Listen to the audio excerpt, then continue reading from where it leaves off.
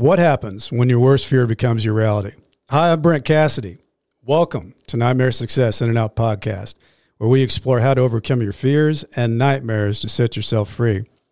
Today, we are actually changing things up a bit because I don't have somebody here that was an ex-inmate and did not go to prison. But what I do have is I have a criminal defense attorney here who is the talk of the town and really the talk of the nation right now, Joel Swartz. Joel, welcome. Brent, it's good to see you, and I appreciate you having me here. Well, I really appreciate you coming, and actually Joel's with me, and we're not on YouTube because we're not filming this on Zoom, so this is good. I'll probably sound better too, but so if anybody's been anywhere around the TV set in the last 6 weeks, Joel's book, it's called Bone Deep. It's actually written with Charles Bosworth Jr., and it's about a case about Pam Hupp. And the thing about Pam has been an NBC series here since March, which is really an incredible series. But Joel actually represented Russ Ferrara in the case, which we're going to talk about because it's an unbelievable. It reads and you see it like fiction, but it's a true story. But a little bit about Joel. Joel's kind of a very interesting guy. He is a criminal defense attorney, but he went to University of Texas. Actually, you went there for undergraduate and law school, right? I started out at UCLA, sort of pursuing you did that start. vaccine, yes, wow, that's not in here anywhere. I've done all this prep work, Joel. Well, I was UCLA. I loved California. I thought that's where I wanted to be, and I actually went with my roommate who was swimming in the NC2A championships to Austin. Yeah. And fell in love with Austin, and I thought immediately this is a place that I could go to school, and that was back in 1981, and boy, was it a wonderful place. I moved there in 89, and I felt the same way. It's like tripled in size since then. I want to read from the back of his book here just a little bit about Joel, because I think they put it in pretty well here. Joel Swartz earned his law degree from the University of Texas of Law, has spent 33 years as a criminal defense lawyer in the St. Louis region as a principal in Rosenblum, Swartz, and Fry.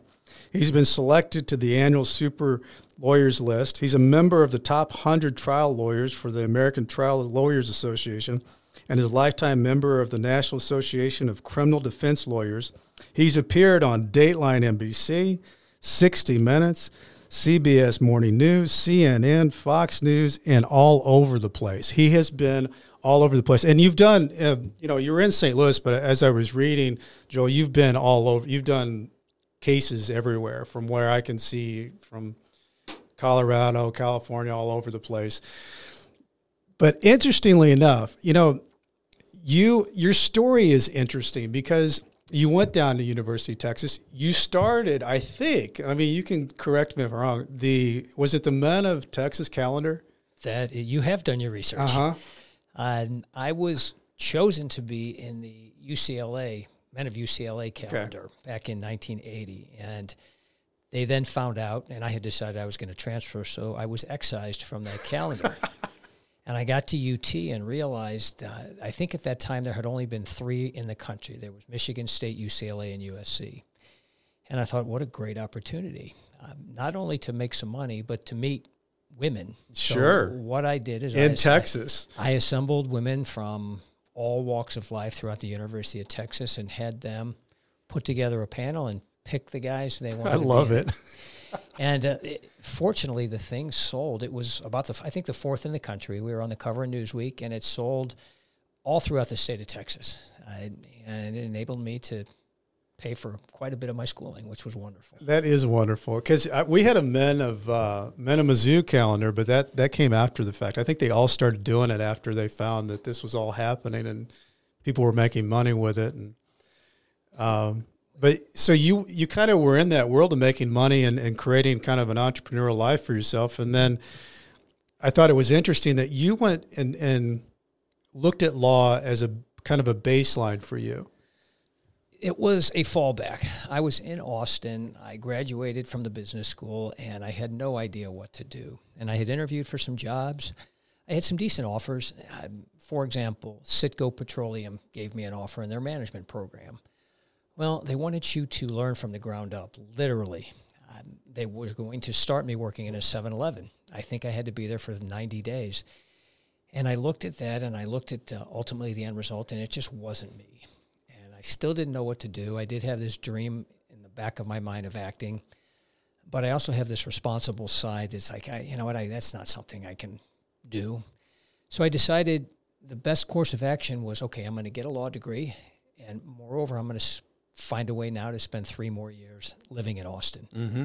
That's kind of how it worked out. And then I graduated law school. I came back here home, which is home, to St. Louis. I took the bar, and I left the next day to go out to Los Angeles. That's great. So you took the bar and just left. I left. And everybody who takes the bar is very, very nervous about the bar results. The bar comes out on a specific day, and there was no online to check in back in the 80s. It's the 80s. So I had forgotten that the bar results had come out, and I started hearing this person passed, this person failed, and it was about a week late. I called in and said, hey, this is my name. And they said, Schwartz, I don't, oh, there it is. It's like, okay, great, I passed. I hung up, and that was that. That was it. I didn't get sworn in. I had no intentions at that time of practicing law.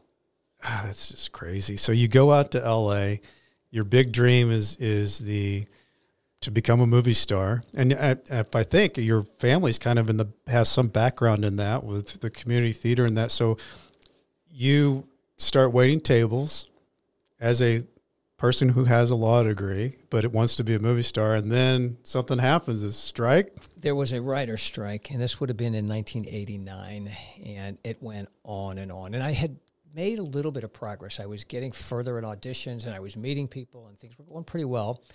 As the writer's strike persisted, it just became drudgery. I would get unruly patrons, people who I would serve, and I started thinking, you know what, I'm no longer a struggling actor. I'm a non-working lawyer waiting on tables. Yeah. I didn't change my mind at that point in time, but what did happen is I ended up coming home because all I was doing was waiting tables. And I came to St. Louis, I think, to visit, to just stay here for a couple of weeks. And during the course of those weeks, I ran into Brad Kessler, who was in the middle of a murder trial. And I ran into him at dinner one night, and he said, you know what, I think you might like this. Just come join me. So I went and I spent a couple of days watching him try the case. He's a great attorney, by the way, and a cool guy. Oh, he's a wonderful attorney. I don't know that he actually practices anymore, but consequently, he did end up being one of the attorneys representing Pam Hupp. Yeah. Oh, wow. Okay. Yeah, it all came full circle. At any rate, he talked to the public defenders. They called me and asked if I would come down, and it was sort of on a lark. I went down there, walked into a room with, I think it was over 20 people waiting to interview me, offered me a job on the spot. And it was like, you know what, I need to think about this for a little. They wanted me to start the next day. So they're ready to go. They were ready to roll. I said, I need to think about this. Give me a few days. I don't even live here. I live in Los Angeles. But you were the calendar of Texas guy, so I was the calendar. That could follow you. Yeah, and that's what they wanted to see during the interview. It was a little crazy. It's still a big joke with the people who interviewed me. So they offered me the job, and I then decided, okay, I don't know how long this strike will go on. Maybe it's time to give up this dream and move on with life. And I called them back, and I said yes, and I committed to myself that I was going to try it for a year. 1 year. And here I am. 33 years later. Yeah, exactly. Wow. So let's fast forward a little bit, Joel, because I know, you've had a lot of different types of cases and interesting cases. I read the one where you had, because this isn't the first case where you've had somebody who was innocent, the baby case where the baby's head was, the skull was bigger and it would move the brain, and that the family, somebody actually contacted you that wasn't a part of the case. The Brockmeyers, I think, was their name, and gave you information that actually freed the family from everything that they were under. Is that correct? I have absolutely no idea where you're getting information, but it is 100% correct. Yeah, wow. I didn't even know there was publicity surrounding that case. Maybe there was some. Yeah, I ended up getting some information, not anonymously, but somebody had nothing to do with it, contacted me. It ended up getting a couple of doctors involved. I had that research. I met with them. They wrote some reports. I took it to the prosecuting attorney's office. And this was against Bob McCullough's office, and Bob and his staff did the right thing, and the charges were fully dismissed. Which doesn't happen a lot. But, I mean, the fact that you had, and then you had the expert, and then the amount of times that happens was so few that they really had to look at it. But I can't imagine what that family would have thought, because they probably went through hell, with their kid and having to take lie detector tests and everything else that went along with it. But going into this is big time. I mean, you, and I think, Joel, you were contacted. Was it somebody that you had worked with before and years before that contacted you about Russ? When I left the public defender's office, I spent a very brief time, 3 months, 6 months at a firm in Clayton, and they had a team of secretarial staff. And I had met all of them, and I got along with all of them well. And then I left, and there was no contact whatsoever. And then I guess it was early 2012, I got a phone call. It was Mary, Russ's cousin. Yeah. Who said, "Look, do you remember me?" And I think I said yes. I didn't think I actually remembered her. And she told me what was going on with Russ Faria, and I had seen some of the publicity. And to me, what I had seen and what had been reported was guy killed his wife. Sounded bad. Stabbed her, and I think I had heard rumors that there was blood all over him. And I also think I heard a rumor that he had confessed. Yeah. So I was coming in for damage control. At least that's what I thought at the start. Yeah. I think the other crazy thing because looking at this case, it's so interesting. First of all, I mean, the fact that this person was stabbed 55 times. I mean, 3 times is a lot. I mean, to stab somebody 55 times. But the thing that I find is really interesting, first of all, is Pam Hupp, who's played by Renee Zellweger in the series. Renee does an incredible job. I just find it so fascinating that they talked to Russ for 32 or 36 hours or somewhere around there, and they had time to go back and check all this out while he was talking. And they talked to the 4 friends. They saw the guy on camera. He was wearing the same clothes. He stops by Arby's. I think he stopped like 3 or 4 places, and he couldn't have been there. But they never, ever looked at anybody else. I mean, I know that they always look at the husband. I mean, but don't you think that's unreal, Joel? I mean, you were in the thick of it. Had Russ called me when he was arrested, yeah, I would have said what any competent attorney says. Stop talking. Stop talking. Tell him you want a lawyer, and we'll sort this thing out later. Mm-hmm. What he did was he never actually realized he was a suspect. And as they showed in the series, he was eventually Mirandized. Yeah. They didn't do it at the start. No. He was a suspect from the first moment that they showed up on the scene. They brought him in, and by talking to him, what he was able to do is give them every single place he went. And had he not done that, who knows what may or may not have happened to the videotapes where he was pulling and getting gas. He stepped outside his car for about 3 minutes and got gas. Yeah. Well, they knew the time he was there. They were able to get that video showing that not only was he there, like he said, but he was wearing the identical clothing that he was wearing when he was arrested later that evening. So he gave them all the information.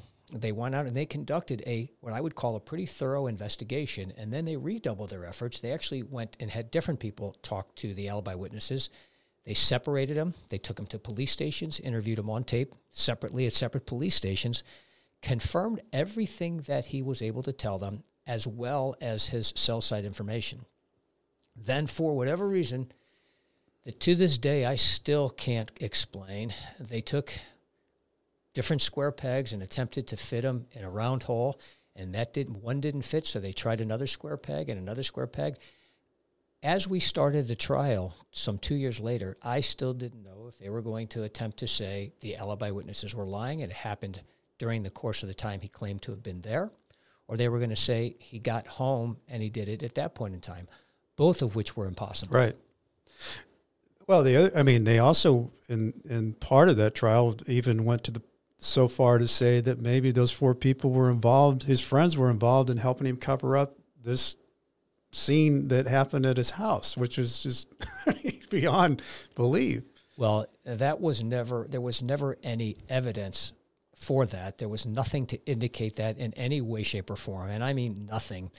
And then the prosecutor, Leah Askey, got up in closing argument and accused those 4 people of being complicit in this murder, stating one went so far as to drive by the Arby's to pick up a receipt, right, and then came home and brought it to Russ. Well, the things that the jury considered, I still to this day can't figure out, because that receipt that they're talking about, it wasn't in his pocket and it wasn't in his house, and he didn't direct him to it. It was crumpled up in his car along with 2 empty wrappers. Right. It's really difficult to grasp the concepts that this jury discussed when they initially convicted Russ. I can't imagine, Joel, what it would have felt like. You know, I went through 6 years of all this stuff, but I can't imagine as an attorney.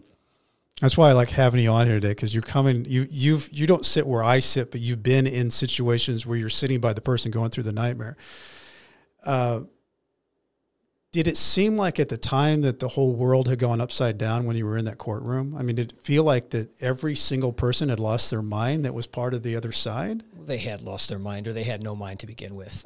It got to the point where I was insolent. I was insulting. I was doing everything I could to try to get the judge's attention. Yeah. I went so far as to say, actually, at one point in time, I have no idea what to do to gain your attention, to make you listen to me. Maybe if I just stripped down naked and were banging my head against your bench, you'll pay attention to me. I would get your attention, because the rulings were like something out of... Is it all pretty accurate to what we're seeing on the NBC series? It is accurate, but what's being seen just scratches the surface. The depth of the incorrect rulings, the depth of the corruption with these police officers. The one thing that was... What was going through your head when you went into the office that day with the judge and Askey, and it was just casually dismissed that, no, we're not allowing anything in as far as Pam and this insurance policy? Or what was going through your mind? Great question. She filed this motion. I looked at the motion. I thought, this is garbage. It's not worth the piece of paper it's written on. And as we're walking in, Leah Askey turned to me and said, you know, if the judge rules in your favor on this, I may have to reconsider these charges, which tells me she at least has an inkling. Sure. Maybe Pam Hupp had something to do with this. Mm-hmm. Well, okay, so because the judge is absolutely going to rule in my favor, because there's no reason not to. There's no reason not to, and all the law is in my favor. So we go in, we have an informal hearing. And I get notice in the mail about a week later that she ruled against me. And then I realized, all right, this is what we're dealing with. So then I filed a motion to reconsider, and we had a big, long hearing on the record. I stacked 100 cases on the bench in front of the judge to the point where she couldn't see me anymore. That wasn't in the series. No. I mean, this was a long, drawn-out hearing, and she ruled against me, and I just couldn't believe it. And I talked to a couple other people who I consider to be very, very well-versed legally, and they all said, look, I doubt you're going to lose this case, but if you lose it, you get to do it a second time, because it's so bad. It's so bad. Yeah. And then what's even worse is to rub salt in the wound. As we start the trial, the prosecutor got up and she said, this is about greed. Russ Faria killed his wife to get his insurance proceeds, and I went ballistic. And I approached the bench, and I asked for a mistrial. I wasn't granted that. I asked for the jury to be instructed to disregard, and the judge then said, Mr. Schwartz, I ruled that you cannot get into the insurance proceeds. I did not rule that the state couldn't. And I looked at her, and the first thing I said was, that's fine, the door is now open, because they have gotten into it. And the judge maintained a ruling that I couldn't get into, and I thought, okay, the world has turned upside down. It's gone upside down. Yeah. Yeah. So then, I mean, you can just see it. I'm assuming it's got to be weird to watch you being played by Josh Duhamel, which I would love to be played by Josh Duhamel. So, I mean, weird in a good way, but is it strange to see you in your life, which is a big case, played by someone who's basically being you, mouthing your words? It is. It's somewhat surreal. I've gotten used to it now. Yeah. It's weird when they keep Leah Askey, or that Judy Greer, who's playing Leah Askey wonderfully, goes, Joel, talks about Schwartz did this and Schwartz did that.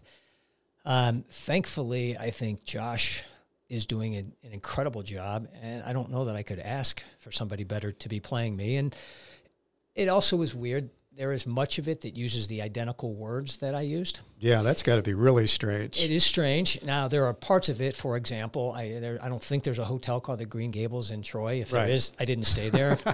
I didn't take my guitar in to see my client. Yeah, now there's a connection to that because Joel has a band, and I didn't know the connection to that when I saw until I started doing a little bit of research here. You still have a band that's Joel's effing band, and you guys still go out and play, and you sing and play the guitar, right? That is correct. Yeah, see, I wish they would have had Josh do a little bit of strumming on the deal so it all connected to that. Well, I talked to Josh about that. Yeah. There were two things, and I've also talked to Jenny Klein, who wrote the show. Yeah. They call her the showrunner. They penned this for 6 weeks, and as they got it written and produced, they wished they had at least 2 more weeks. I feel the same way. It neglected to show my or Josh's emotional arc and the frustration and everything that I was going to, which was crazy. And then things that were fun and a little bit funny, and gave people information as they intended to film a thing with my band. Yeah. Not me personally, but Josh having a band. Right. Josh being the guy. Yeah. And all that type of things, all those types of things were left out. Yeah. And I wanted to ask you what it was like being a part of, because you're the real person and working with them. And I'm assuming you did that by Zoom because of the weird pandemic or whatever. But what was that all like, you being the guy? They want to know about the real stuff that happened and working with these actors and stuff. Did you feel like you were right there, networked in and part of the deal? Without question. They wanted to know what kind of car I drove, what my daily routine was, what I had for breakfast. Yeah, what you like to drink. What I like to drink. And they actually called the night that they were filming the scene. And it's crazy. There's a scene where Nate and Josh are working together and they're drinking bourbon. Yeah. Well, they had called that night. I was actually sitting with my wife, Marianne, drinking a bourbon, and they said, "What are you drinking?" I said, "Bourbon." Bourbon. They went and got bourbon, and that's what they used in the scene. So they attempted to be as true and it's to a life cool as they scene. could. You're in your library or wherever in the house, and you guys are pouring bourbon and talking shop. Yeah, it was fun. They took pictures of my house, and a lot of people who have been to my house many times asked if that was actually the house. So they did a decent job of replicating that. Replicating everything. Mm-hmm. So going back to the trial, it comes back in a terrible verdict. Russ gets life plus 30 years. He immediately is taken to state prison. What's going through your mind now? You know that this is all a farce. What were your immediate thoughts, Joel, of what you were going to do? Everything I possibly could. Yeah. I didn't just get an appeal ready. I actually got an appointment and spoke with the governor's chief of staff and asked him to step in to waive the appeal and send this back, because it was blatant on its face that this trial was a farce. And there was another case pending regarding the direct connection rule. And if it doesn't go into detail too much in the book, and certainly not much in the show, but the reason they did not allow me to get into Pam Hupp's inconsistencies and lies, which were numerous, and the insurance proceeds, and I could show by cell site that she was at the scene of the murder at the time of the murder, and she lied about it. I couldn't get into any of that. Just like incredible. I think the other point that you bring up about that insurance policy is, what was it, 11 years that he was on the insurance policy? Yeah. And she was on it for 4 days? Yeah, what I said in closing argument is he was on it for 4,000 days. Yeah. And miraculously, she was alive. Pam Hupp was on it for 4 days. Yeah. And she died. And she died, and Pam was the last one with her.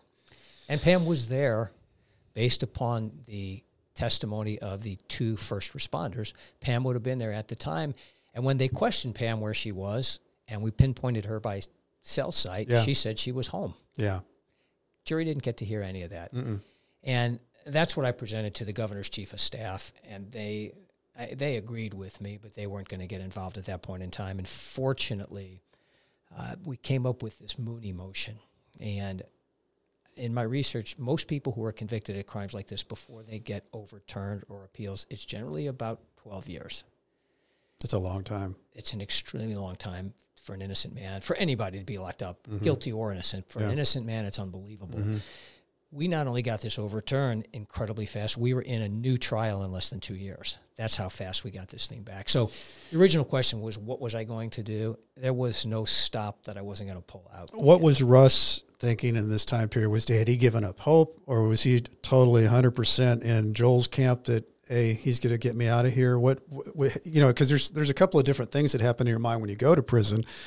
One is it's all over. I'm getting in a fetal position. Other people try to keep themselves busy and try to keep being themselves. I mean, what was Joel's mind? What was going through him? Russ's mind was incredibly upbeat. He continued to have faith in me, and I have been told time and time again, Joel, it's amazing how you stuck to it, how you persisted. And I appreciate people saying that to me, but what's as important, if not more important, is that Russ continued to remain faithful to me. This was an innocent man who had got convicted. I was his attorney. And frequently, people will turn on their attorneys, and they have to lay blame somewhere. Sure. And I was an easy target. He never lost faith. He was never down, and he continues to say today, it was like going into a boxing match, literally with hands tied behind your back. Yeah. So he kind of understood it, even notwithstanding the individuals who in the penitentiary who were telling him, hey, you should get this woman, Kathleen Zellner, who was out of Chicago, and she's wonderful. Yeah. She got Ryan Ferguson out, and I think Ryan was released the week that Russ went in. Okay. So I'm sure that had to be. I think that was Kathleen Zellner's first big case, wasn't it, with Ryan Ferguson? Because I know Making a Murderer came after that, but yeah, I don't know if it was her first case. I mean, it was one that was big to Missouri because of Ryan's, that whole case was beyond strange, of a dream sequence of a friend that said that they thought they did this, and Ryan ends up serving, getting convicted for murder for life in prison. And that he had, I think, 11 years in, and thank goodness for his father that produced this documentary. Just wouldn't give up. Yeah. So you go to Russ, and I think this is interesting because I think it's gutsy, Joel, because there's two ways to go with this thing. You had been burnt by a jury in a bad way. Like, how in the world did they all get it wrong? And how could they not have seen it? So I know what you're thinking, but you decide that you get this second shot, second bite of the apple, and you're going to the judge as the juror to decide this case. The second guessing that had been going on behind my back was unending. And people said some stuff to me, but moreover, they were talking behind my back, and it's like, what the hell Schwartz think he's doing? And a couple of friends of mine who are attorneys would say, don't you think Joel has a pretty damn good idea what he's doing? And the fact is, in these small towns, everybody knows everybody. And while the jurors at least said they didn't know Leah personally, people knew her family. They knew of her family, and individuals had stated afterwards that when they were interviewed, well, I've known Leah's family forever, and if Leah really thinks this guy did it, well, he must have done it. Well, the judge we got was Steve Omer, and Steve Omer was a prosecutor in the city in the 80s for about a decade. He knows what a real case is.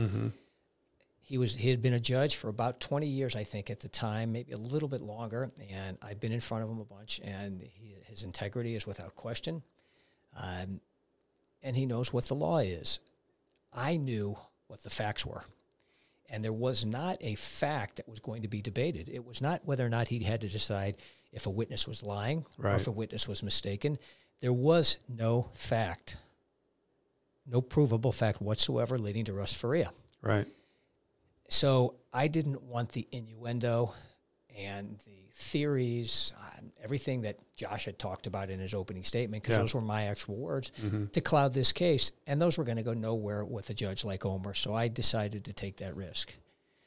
Hindsight's 20/20, and I'm thrilled that I did. It worked out. And, I think I remember you talking about one of your interviews. You've talked to your wife about it. You talked to the other defense attorneys about it, and you really just finally had to come to your own terms with, no, I'm just going with what is in the gut here, and I'm good. But I can see how you came to that. I do think that there is some scary propositions in a small town of, you've got to convince those people, and if you'd already been through it. You'd already experienced a very weird case, and they all got it wrong.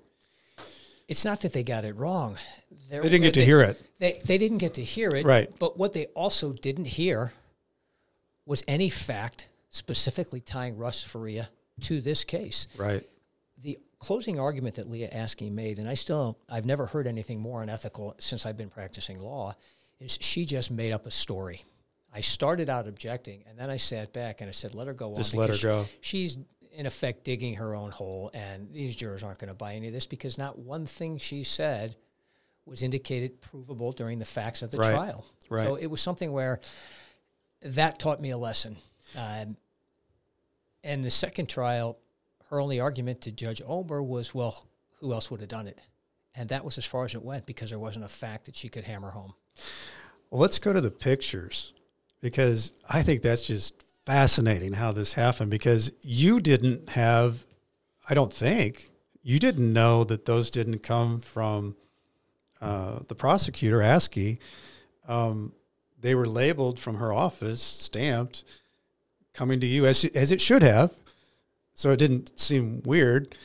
But then she gets up and actually starts her opening statement with the exact same story. And then you realize immediately she doesn't know I have these pictures. So, which is like a movie. It is now they're making it. It's not like a movie. It's not like a movie anymore.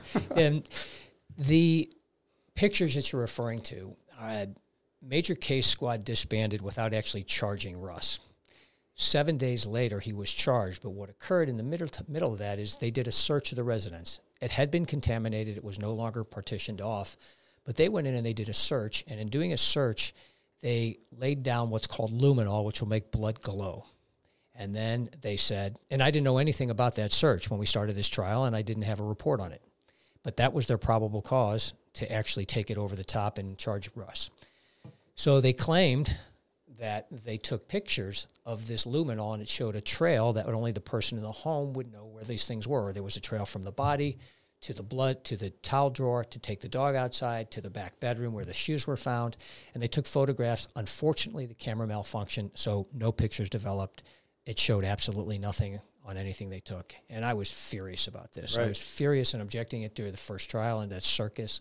And after the trial ended, I still continued to say, I want the camera. Mm-hmm. I want, I still don't understand. Whatever you have. Was there film that didn't develop? Yeah. How does it not What happened? How does it not develop? Yeah. I had nothing on it. And I continued to, every single time we got together, I would say to the judge, I want this. I filed continued motions. And then one day, trial was set for November. Mid-August, I got a CD in the mail from the Lincoln County Prosecuting Attorney's Office. Opened it up, and there was 132 photographs, which confirmed that this officer perjured himself. Everything he said was a lie. So I couldn't wait to cross-examine him. The surprise to me was when we started the trial, Leah Askey said the same thing. Unfortunately, the camera malfunctioned and none of the pictures developed. And I leaned over to Nate Swanson, my co-counsel, and I said, she doesn't know. No idea I have these. And we debated how it happened. There is no Tina that I'm aware of in the office as portrayed in the movie. Okay. I was going to ask you that. Yeah, there is no Tina. There is no, but maybe there's a conscience in that Has office. to be. Well, there's another theory. Okay. The other theory was Leah was just lazy. Really? The cop said, hey, there's nothing on this. Just send it. She just sent it. Okay. There was a signed letter. When I say signed, it was hand stamped with her signature, not actually signed. I still think someone in the office said, well, because there's another piece in the NBC part that has her destroying the order to destroy the evidence from the trial that she puts through the shredder. So here's what happened there. Okay. There was a destruction order. Yes. And a sheriff decided on his own that this stuff should not be destroyed. Okay. And it was taken. This is fun, Joel, to see what it actually is. Well, I didn't know that girl didn't exist. So she did not exist. Okay. That wasn't destroyed. What happened was a sheriff took the stuff to St. Charles, and that's where it was stored. Now, with that said, there was some stuff missing. So I spent quite a bit of time with Mike Wood and his investigators, making sure that they have everything that they should have in order to prosecute Pam Hupp now. And I hope I didn't just ruin it all for your listeners, but Pam Hupp is being prosecuted for this murder. Yeah, that's happening as we speak, really. That's and to go on with Pam Hupp. I mean, there's other things with Pam Hupp. You know, her mom falls off the ledge when she's saying that maybe she's going to take her off the insurance policy.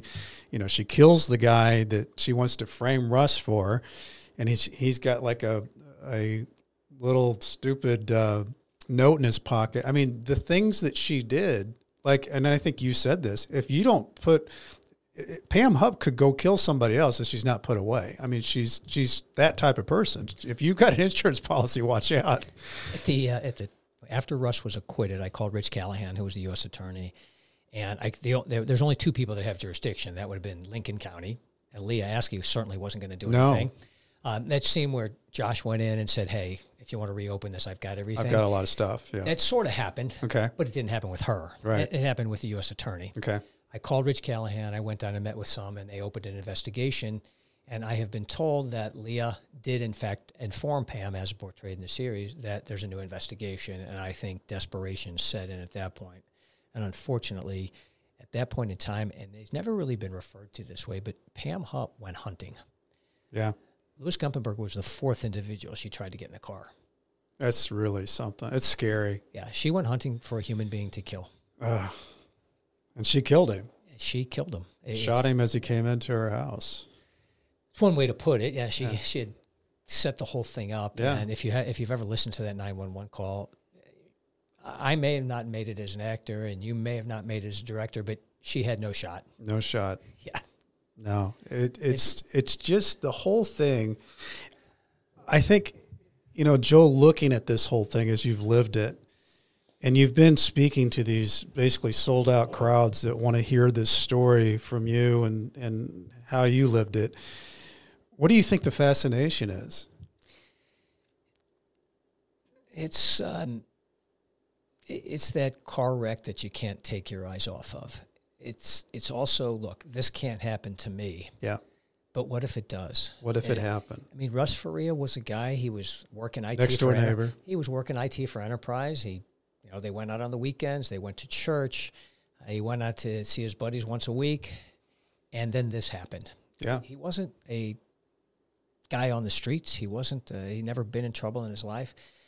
And then the fascination becomes, this was Murphy's Law of the legal system. Every stopgap that is in place, from the investigators to the prosecutor to the courtroom, meaning the judge as well as the jurors, failed. And I don't know whether you want to include me in that or not, but ultimately, at least initially, we failed in defending him because he was convicted. The fascination, I think, is the story itself, as you stated in your intro. It reads like fiction. It speaks like fiction. My uncle read the manuscript when we finished it, and he said, Joel, this is unbelievable. If this was fiction, I would have put it down after 100 pages because it can't be true. Right. Well, it's all true. What's amazing is after the book was published, I took it to my two partners, Scott Rosenblum and John Rogers, and I gave them a copy, and they both said the same thing to me. Do I really need to read this? I already know the whole story. I gave them the book. They read it. And they can't stop asking me questions about it because nobody, even including my wife, she goes, why? I didn't know that. Yeah. It's like, well, you don't. There's a lot more in the book than there is in the TV series. And there's a lot in the TV series. And I think it's a great TV series, but you get a lot more detail of how things shake out and when moment to moment they happen, which is, I always think reading a book is different than seeing something on TV or movies anyway. But clearly. Well, the TV series is also the thing about Pam. It's really Pam's point of view. Yeah, it's about Pam. That campiness, the satirical take, it's sort of Pam's mind. Yeah. I mean, her mind is different. Very different. And I think that's kind of the way they played this whole series out. You got the Keith Morrison. It's almost a parody on Dateline. But the way that her personality is, I think that's the reason why they built it this way, because she bounces around and does these weird things and sucks on her straw, and it's a whole personality. They told me one of the reasons they were doing it this way was to grab attention. There's so much out there, and there's so many options streaming to watch. As I watched the first episode, and I knew Keith was going to narrate it, it struck me that this is the Grinch who stole Christmas. Yeah. That first intro with Keith Morrison, it's like, okay, this is their take, and she is the Grinch. Yeah. She's the Grinch. And it was more difficult to watch at the start, but as you kind of get used to the narrative, you do. And now people are, the ratings have, from episode 1 to 2, the ratings went up 400%. That's crazy. Continue to rise. Yeah. Wow.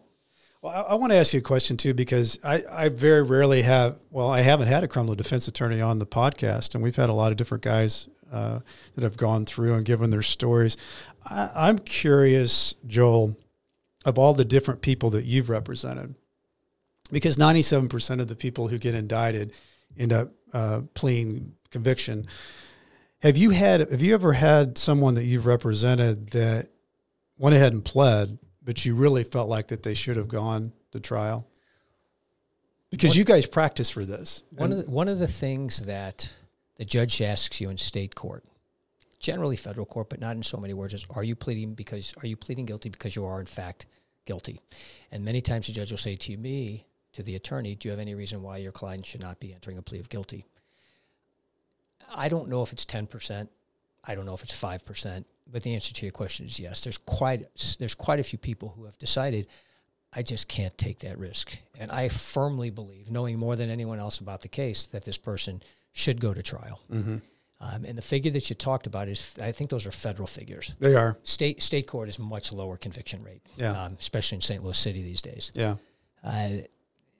I have had many, many, many cases dismissed, and I think it's due to that you gain a reputation. It's not, and I'm not saying a reputation that they're scared of me in trial. What I'm saying is a reputation for honesty, sincerity. I work my ass off, and I think that it's so important to put the facts together. And if I'm coming to you and you're a prosecutor and I say, Brent, this guy didn't do it. Well, if I'm just saying it and I don't have anything to base it on, okay, it's in one ear, not the other. But I put it to you, and I know I'm going to try the case, and I also know once you see what I'm presenting to you, you're going to lose the case. Yeah. And so the case gets dismissed. Or it gets bargained down to something that's palatable that the client actually is guilty for. Yeah. So it's a long-winded answer to the question. The answer is yes. It's not that often, but it happens. And even if it's, say, 5%, well, I don't know the number of millions of people that are indicted every year, but 5% is a lot of people. A lot of innocent people that go and do their time. Yeah. Without question. Well, and I'm not going to name names, but there is a big case that's been kind of drifting around with a known prosecutor that held back information. It's such a strange world that we live in when both sides are supposed to provide, and I mean, your job is to defend, their job is to justice and to give you their whatever they have so that you can defend. Do you find that you run into times when you feel like you might not have gotten a fair shake from the other side? The problem we have is our system, which I think undoubtedly is the best in the world, is run by humans. Mm-hmm. And by human nature, you want to win. So you're going to have individuals who, as you correctly stated, my job is defense. I push the envelope within the bounds of ethics and legality as far as I can to defend my clients. As a prosecutor, your job is not to win. Your job is justice. If justice calls for this person being exonerated, that's why you're required to turn over these things. There shouldn't be a need for a defense attorney. Right. If you had a person who was completely unbiased as a prosecutor, they should be able to present both sides to a judge or jury or whatever the trier of fact may be and let them decide based upon unbiased points of view. Let witnesses testify and let a jury decide. Unfortunately, you get prosecutors who are overzealous, and it's a very fine line. I'm at the point in my career where I believe if a prosecutor intentionally hides evidence and it can be proven, and someone goes to prison, if a witness is threatened, coerced, whatever the case may be, if there's false testimony, pictures consciously withheld, something along those lines, and somebody does prison time, I don't see a reason why the prosecutor shouldn't face the same consequences. Yeah, and that's a good point, Joel, because I think as it sits, it mostly happens that there's a slap on the wrist, and they go on, and you can read about all kinds of different books where this has happened. But I agree, if there's something that's been done where someone wasn't given the rights that they were supposed to have, and they go to prison, and it's proven that things were done wrong, there should be some more consequences or bigger consequences than really what happens in the course of things. And I think you hit the nail right on the head. I think the winning part of it is the tough part of it with our justice system, because winning also provides promotions and other things that happen with that. And I don't know there's a way to shake that out. I just think that's just, like you said, it's humans. And it's that we do have the best system that there is, but it's not perfect. We had a civil suit in this case against the cops and Leah Askey in Lincoln County. It worked in our favor, but the prosecutor, Leah Askey, was removed from the suit. She likes to say it was because she did nothing wrong, and that's not the case at all. She was removed from the suit because she had prosecutorial immunity. Prosecutorial immunity needs to be revisited. It does. And that may fix the system. And I'm not saying not to give them some form of immunity, but there are bounds, and those bounds right now just simply go too far. I totally agree, Joel. So what else? What else have I not asked you that I wanted to ask you? We can't encapsulate that in one interview. There's too many more things. I love everything that's going on with you right now. I mean, and I think the other thing I really love about Joel, you're a family man. You do your band playing, you do a little acting, and you get these great cases, and you give it your all. And from my side of things, man, I wish there was you could be duplicated and cloned 100 times over, because you're the kind of guy that you need standing in your corner when you're living your nightmare and you're hoping that somebody's going to be there to fight your battle, because that's what you do. You take on somebody and you help them fight their battle, and you hope that person gives everything. You hope that person buys into you and wants to be on your team and be with you as you step through your own nightmare. And you carry, it's a big deal, and I appreciate what you do. Well, I appreciate you saying that, and I'm fortunate enough to have gotten to a point where the attorneys that I practice with in my office couldn't be better. My partner, Scott Rosenblum, and Matt Fry. He's great. The guys couldn't be any better. So we have the luxury and the fortune of getting I think you guys have one of the best criminal defense firms in the nation. I mean, as far as where the cases that you've had, the winning streak that you all have, and the respect that you guys have is incredible, and it continues on. I mean, I think you guys continue to get good cases, and you continue to do great work, and it's great that you guys are in St. Louis. Well, it's kind of you to say, and I appreciate it. I know my partners do too. It's just something where there's not a client I have where I don't attempt to put myself in their shoes. And most people will say, okay, you know what, he can spend the night in jail. What's the big deal? To me, if I had to spend the night in jail, having never been on your side, that is a nightmare to me. I don't know. I don't to this day know what it's like. I got caught in the jail once. I spent about 4 or 5 hours before they got me out, but I knew I was getting out. Yeah. I can do my best to empathize. Yeah. But I simply can't put myself in those shoes. So I defend everyone like that one night matters, that week matters, that year matters. And it does. I know it does. But it's also, you know what? Look, the difference is, and you have to understand, and you know this actually better than I do having been through it. I try and explain to clients, somebody doesn't want to plead guilty, and they need to because they're going to do 3 years. And that sounds like forever, especially if you're 25 years old.